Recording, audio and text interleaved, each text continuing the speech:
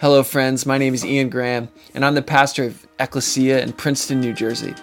And I'm so excited to introduce to you this teaching series, a series that will look at the story, the big story that the Bible is telling, from Genesis to Revelation, a series we're calling From Garden to City. The story begins in a garden, and it ends in a city, and is defined at every twist and turn by the love and the presence of God. That God will stop at nothing to be God with us. And so if you've ever tried to read the Bible, or you've ever been asked, what actually is the Bible about? We hope that this teaching series will be a blessing to you and will be an invitation to see the big story of the Bible and to see your story in light of that beautiful, gracious, life-giving, eternal story. So wherever you are, we pray this is a blessing to you. Grace and peace to you.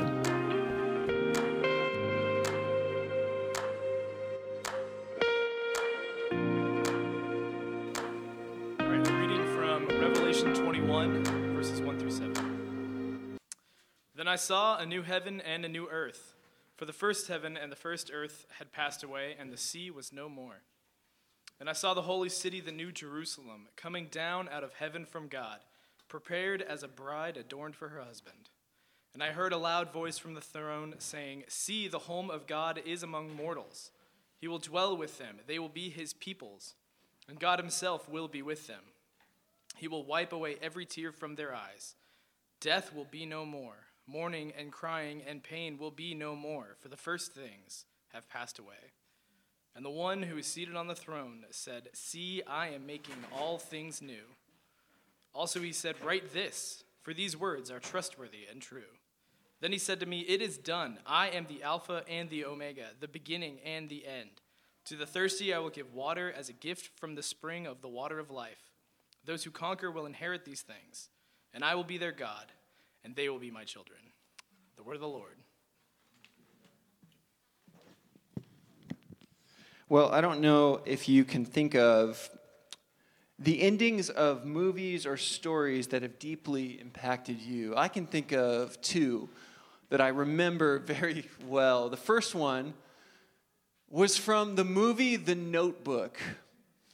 Now, if you've been here through the whole of this series, you will realize that that is actually the second time that The Notebook has been referenced. So if you're keeping track of literary references, we have like John Steinbeck, Fyodor Dostoevsky, and whoever wrote The Notebook. That is the literary lane that we are walking in at this church. Nicholas Sparks, everybody knows that. He will live on forever. And for me, I was on a date with the woman who is now my wife. Senior year of high school. Now, there are things you sort of figure out as you go in your life. And I'm sitting in this movie, and it's a deeply touching story. You know, spoiler alert. I don't know what the statute of limitations is on spoilers, but I think we're beyond it. But I won't spoil the ending. It's very touching. And I'm watching the ending of this movie, and I am deeply overwhelmed to the point of tears. Now, I'm a senior in high school. Whatever like trappings of sort of like masculinity, I'm like, I should not be crying at this movie. Now, that's not true, but 17-year-old me doesn't know that, okay? And I am just like crying my eyes out. I'm just like, man, that's like Sour Patch Kids, really. Thankfully, one of Courtney's dear friends is also overcome with grief at the movie, and she is sobbing uncontrollably to the point where everybody else in the theater focuses their attention on her. And I said, thanks be to God, as I'm like, what's wrong with you?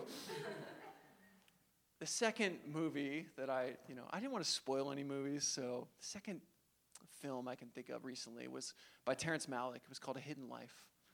And A Hidden Life is about a man, an Austrian farmer named Franz Jägersteier, who resisted the compulsion to serve in Hitler's army at the cost of his life. And he has 3 little daughters. And Malick, the way he forms the film, he makes sure that you see the beauty of this man's life, the beauty of what he is trading to serve Jesus, to be faithful to him. And I know the end of the story, but secretly the whole time I'm just like, come on, Allied forces, get in there and save this guy, even though I know that he's not going to be rescued. At the end of that movie, there's a quote from Middlemarch from George Eliot, and it just fades to black and silence, and you're just like, whew, that was a story. And today, we arrive at the end of a story. And we've been walking through the big story that the Bible has been telling. We've been looking at what Jesus has done for us, and we've been tracing all these incredible themes as we delved into a couple of weeks ago.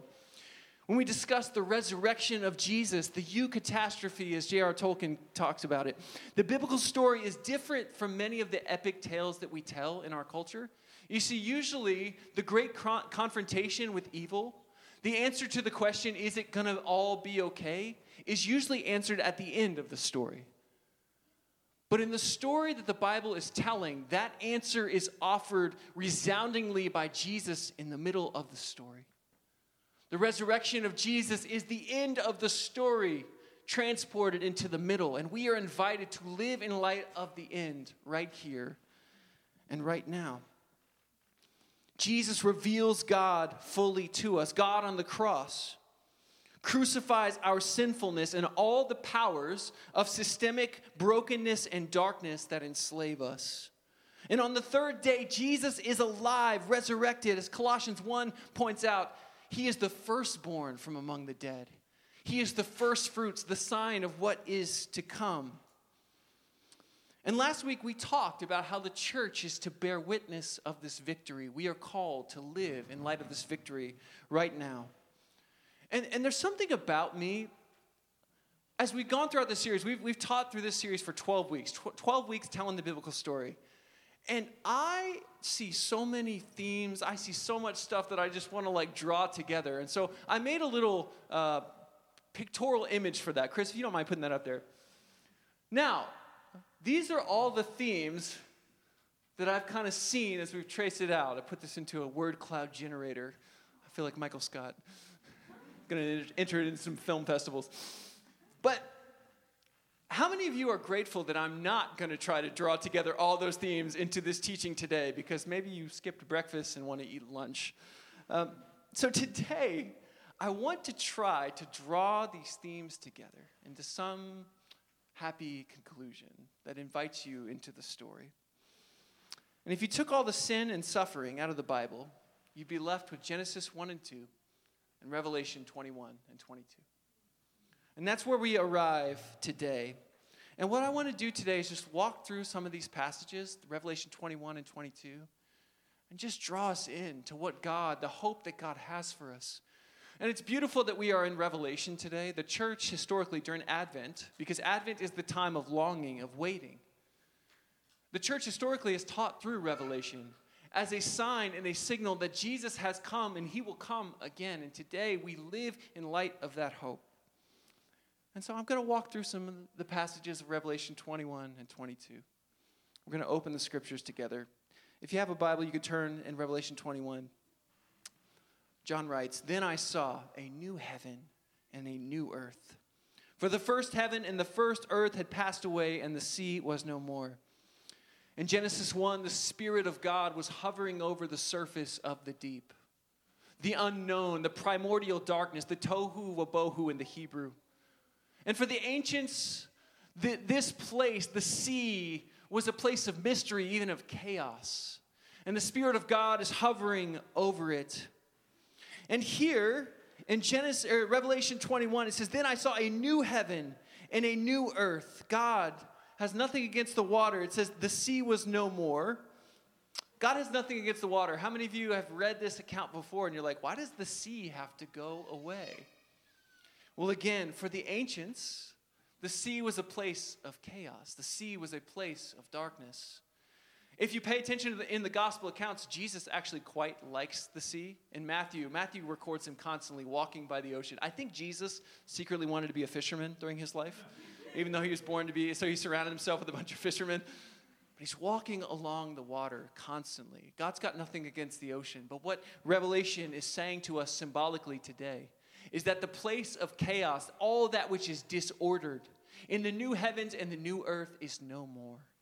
All that threatens humanity, all that would seek to enslave us is no more. The sea was no more. Verse 2, and I saw the holy city, the new Jerusalem, coming down out of heaven from God, prepared as a bride, adorned for her husband. The Bible starts with a wedding and it ends with a wedding. In Genesis, God weds himself to humanity in joyful covenant. He says, let us make humankind in our image. And through all of the twists and the turns and the story, God has not given up on his bride. God will not give up on us collectively. And friends, God will not give up on you individually. He will not relent. He will not stop pursuing you. This is who God is. He has redeemed and saved his bride. And now, here in Revelation, she is glorious, adorned. We see the church as she truly is. Revelation 21, verse 3.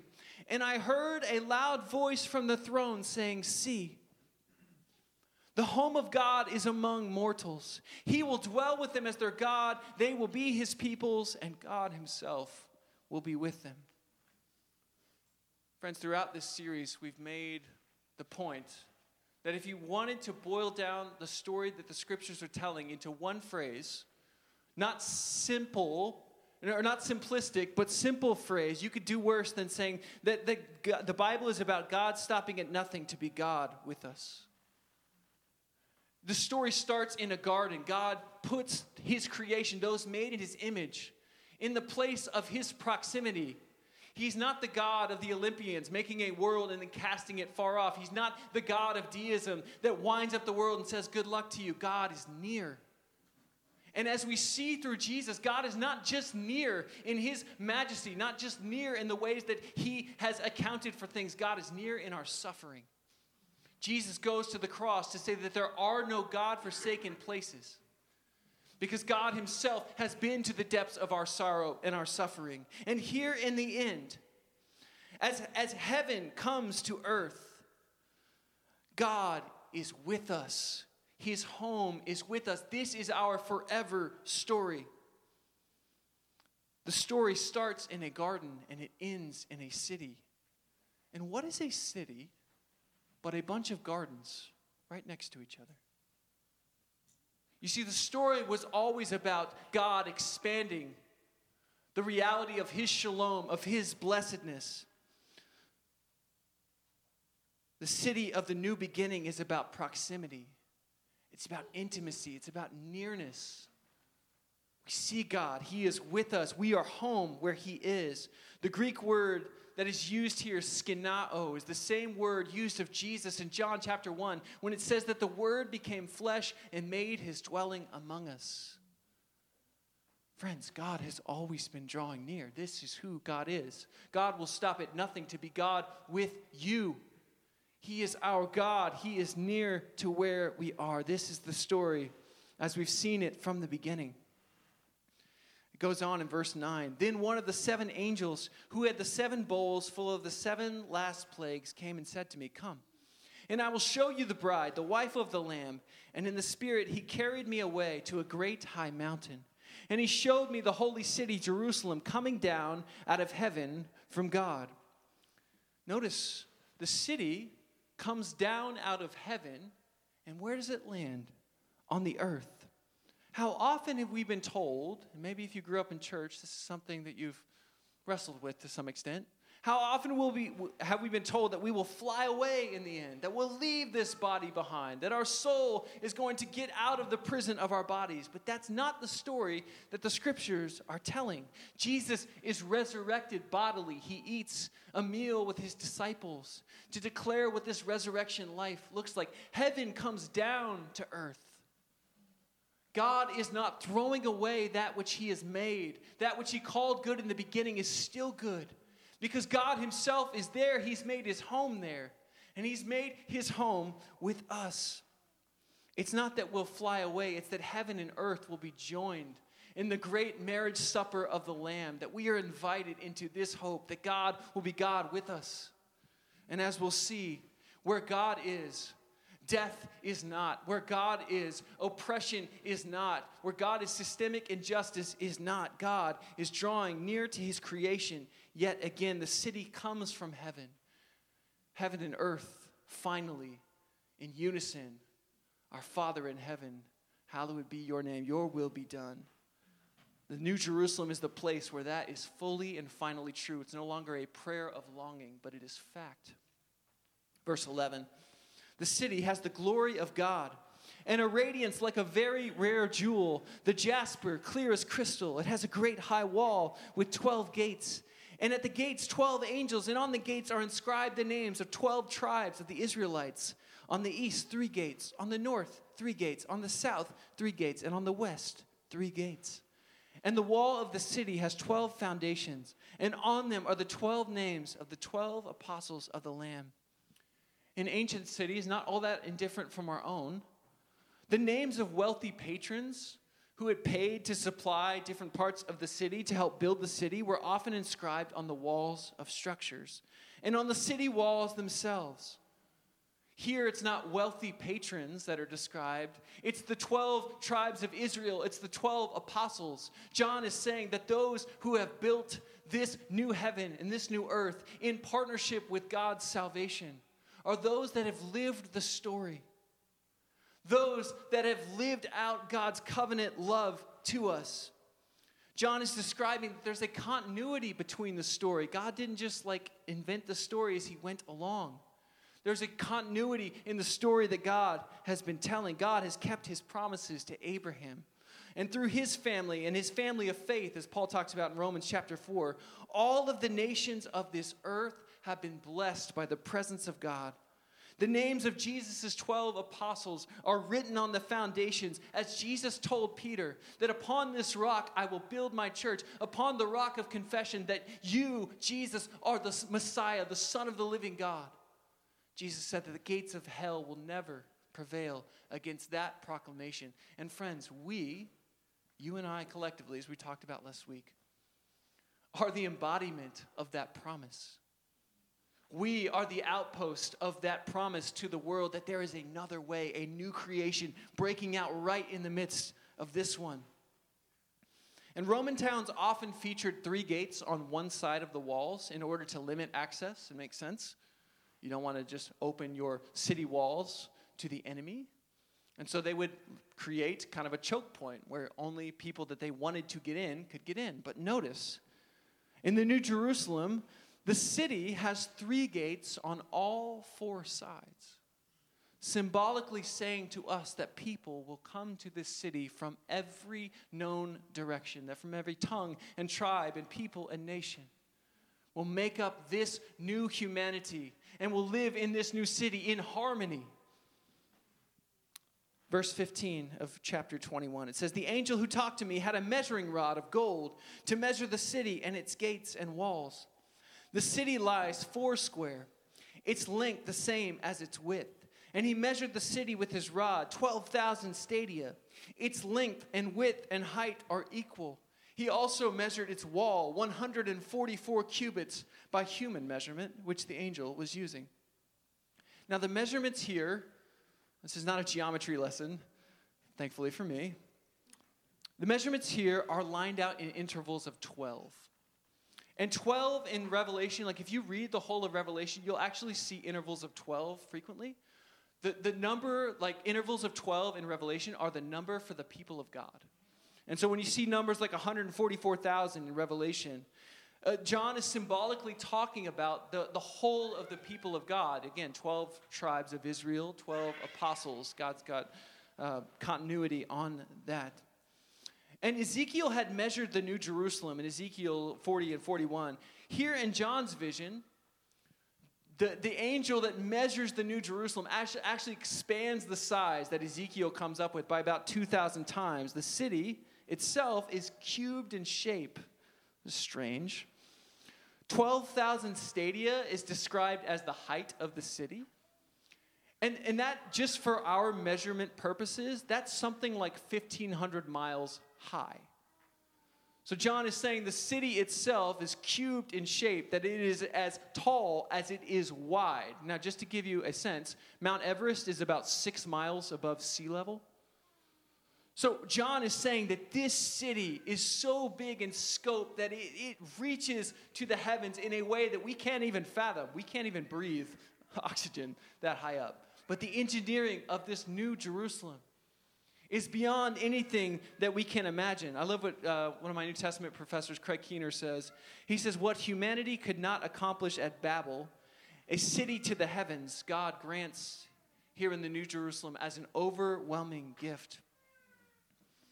And the cubic shape is not just John saying, look at what God can do when there's no sort of laws of physics. The cubic shape is a reference to the Holy of Holies, the inner sanctuary of the Jerusalem temple. And I've got a picture of that. Chris, if you want to put that up. You can see, you can almost see that this is a rough outline. And at the top there, if you're really passing your eye exam, that purple little section, almost all the way up there, the square, is the Holy of Holies. And the Holy of Holies was a place that only the high priest could enter one time a year. So only one person, only one day a year. And what John is saying is that no longer is access to God's presence limited by barriers. No longer is God's presence limited. The cubic shape is saying that the whole city itself makes up the Holy of Holies. He goes on, he says in Revelation 21:22, I saw no temple in the city, for its temple is the Lord God Almighty. The Almighty and the Lamb, the city itself is the Holy of Holies, the place of God's immediate, overwhelming, manifest presence. Access is no longer limited to one person. God has invited all of creation into his presence. Revelation 22 verse 3 says, nothing accursed will be found there anymore, but the throne of God and of the Lamb will be in it. And his servants will worship him. They will see his face, and his name will be on their foreheads, and there will be no more night. They need no light or lamp or sun, for the Lord God will be their light, and they will reign forever and ever. When the high priest would enter the sanctuary one time a year, he would wear a turban on his head with an inscription that said, Holy to the Lord. Now, the name of God is written symbolically on the forehead of every inhabitant of this city. Again, calling us to see that we will be the embodiment. Moses said to God, he says, show me your glory, show me your face. And God said, nobody can see my face and live. But Revelation 22 verse 4 says, they will see his face. We will see God face to face. The God who walked in the garden in the cool of the evening now lives with his abundant, never-ending presence in this city. This is who God is, and this is the story that he's inviting us into. We go back to chapter 21. It says, the wall is built of jasper, while the city is pure gold, clear as glass. The foundations of the wall and the city are adorned with every jewel. And he lists off several jewels there. I'm not going to get into the list there. Then he goes on in verse 24. The nations will walk by its light, and the kings of the earth will bring their glory to it. Its gates will never be shut by day, and there will be no more night there. People will bring into it the glory and the honor of the nations, but nothing unclean will enter it, nor anyone who practices abomination or falsehood, but only those who are written in the Lamb's book of life. That the walls are made of jasper is a reference back to the earlier sections of Revelation. God's glory is described as appearing like jasper. And the gold in this place is so plentiful, and yet it is different than any earthly gold. When you see earthly gold, it has that metallic sheen to it. Here the gold is translucent. Everything, even the wealth of humanity, is a vehicle to reflect and radiate God's glory and his presence. John then lists these precious stones, the list I didn't read for you because I wanted to save you the pronunciation. But these stones are from the high priest's breastplate. Again, John is saying to us, there is no more specific access. Everybody has access to God. The New Jerusalem is a place, too, of new creation culture. Again, we talked about in the second week of this teaching series that God is not just this spirit that's inviting us to assent to a list of moral propositions. God is partnering with us. We are made in his image. The city comes down from heaven, so it is fully from God. But God partners with us as he did in the garden, the tabernacle, the temple, the incarnation, that we would beautify this place and that we would steward it well.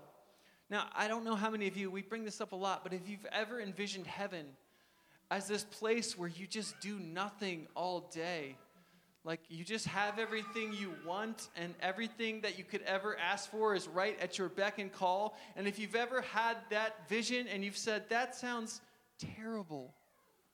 How many of you, when you wake up during the day, you just think like, what am I doing today? What am I conquering? What am I exploring? For so many of us, the notion of heaven as this static place is not that interesting. It's not that exciting. And I would also say that it's not the story that the Bible is telling. From the very beginning, God has been inviting us to steward, to care for, to explore, to order his creation in partnership with him. He's been inviting us to steward human culture, to glorify God, to reflect his goodness. And if he started with that in the garden, it looks like he is continuing that in the new city.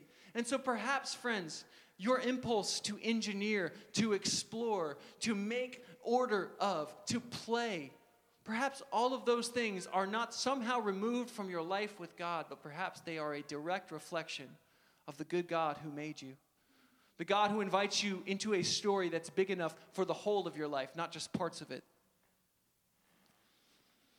Richard Bauckham says this: in the beginning, God had planted a garden for humanity to live in.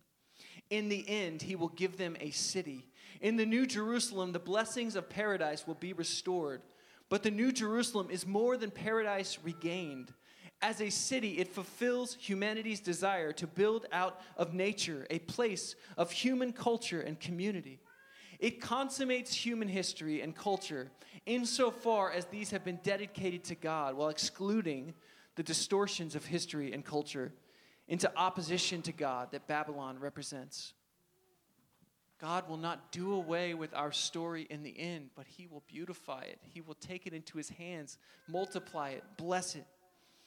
Revelation 22, verse 1 says, then the angel showed me the river of the water of life, bright as crystal, flowing from the throne of God and of the Lamb. Through the middle of the street of the city, on either side of the river, is the tree of life with its 12 kinds of fruit, producing its fruit each month. And the leaves of the tree are for the healing of the nations. The tree of life, the central feature of the Garden of Eden, is now available again, available in abundance. The healing of the nations recalls the promises that were given to Abraham, that through his family, all the nations on the earth would be blessed. The fact that the nations are still referenced is important. The fact that we carry our humanity into the new creation. Jesus is not discarding your skin color, your culture, your identity. He's restoring that. He's redeeming that. He's renewing that. We will see all the glory of the nations in their fullness. This is what it means for him to bring healing to the nations.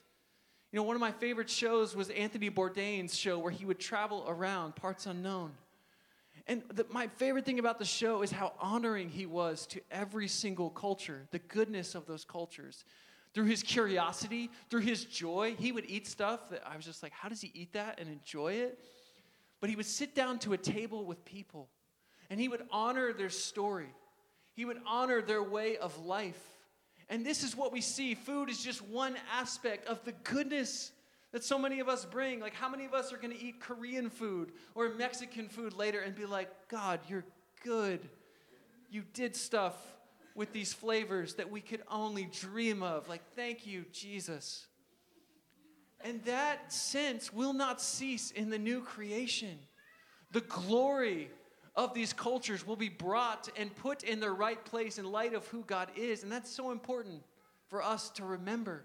Revelation 7 says, from every tongue and tribe and nation will constitute the people of God. We are embodied people. And that body, as Jesus' resurrected body, his first century Jewish body shows us, has incredible, eternal significance. The tree of life, the central feature of Eden, is available again. The healing of nations, all that brings pain and oppression will be healed and removed. The water from the river of life flows down the middle of the city. Friends, this is a fun Bible study. And I don't know if you've ever felt that tension in a show that you liked. But it's like, how do you draw something that's so beautiful, so epic to a fitting conclusion? Many of you have probably watched shows at the end, and you're like, what just happened? That was not the show that I loved. Lost. The only ending that could be fitting to a story so epic, friends, is a beginning. The only ending that could fit a story so rampant with God's love and grace, with twists and turns, is a beginning. C.S. Lewis captures this beautifully. He says, and as he spoke, this is from the last battle, he no longer looked to them like a lion, but the things that began to happen after that were so great and so beautiful that I cannot write them. And for us, this, the end of all the stories, and we can most truly say that they all lived happily ever after. But check this out. But for them, it was only the beginning of the real story. All their life in this world and all their adventures in Narnia had only been the cover and the title page. Now, at last, they were beginning chapter 1 of the great story, which no one on earth has read, which goes on forever and ever, in which every chapter is better than the one before. I'm going to invite you to close your eyes, because it's almost too beautiful for words. And I want to invite you to use your imaginations. We're talking about city streets of gold. We're talking about a river flowing through the city. We're talking about walls that are 1,500 feet high. It's one thing for me to say it, but I need you to see it. My urgent hope throughout this series has been to somehow get you to see as a church that this story is so much bigger than a set of propositions. We tell stories to capture imaginations, because our imagination, what we think is possible, truly directs our hearts, our minds, and our wills. That which we think is good and beautiful and true will be the thing that we run towards. And today, as we arrive, it was some sense an ending. I want you to see that God is the great storyteller. The story through and through has been about God stopping at nothing to be God with us. The same hands that crafted us from the dust of the ground, that held us through the dark night of exile, that were nailed to the cross to save us, those same hands will put right everything that has gone wrong. Will be the bearers of a new creation. All the grief and sadness that we carry in our bones. As Paul writes, the last enemy to be destroyed is death, and he will do it. Revelation 21, verse 4. He will wipe every tear from their eyes. Death will be no more. Mourning and crying and pain will be no more. For the first things have passed away. And the one who was seated on the throne said, see, I am making all things new. And he said, write this, for these words are trustworthy and true. Then he said to me, it is done. I am the Alpha and the Omega, the beginning and the end. To the thirsty I will give water as a gift from the spring of the water of life. And to those who conquer, they will inherit these things. I will be their God, and they will be my children. Ecclesia. From the very beginning of the story has been about home. God has stopped at nothing to be God with us, to be God with you, to bring us back to himself. And today, that is the invitation, to come home to his love. Home is not just our future, it is our present. Jesus says to those who love him, that keep his word, that his Father will love them, and he will come to them, and he will make his home with us. And he says this to you, peace I leave with you, my peace I give to you. The God of the universe is inviting you into his story today. Let us receive it. Let us find our lives in it.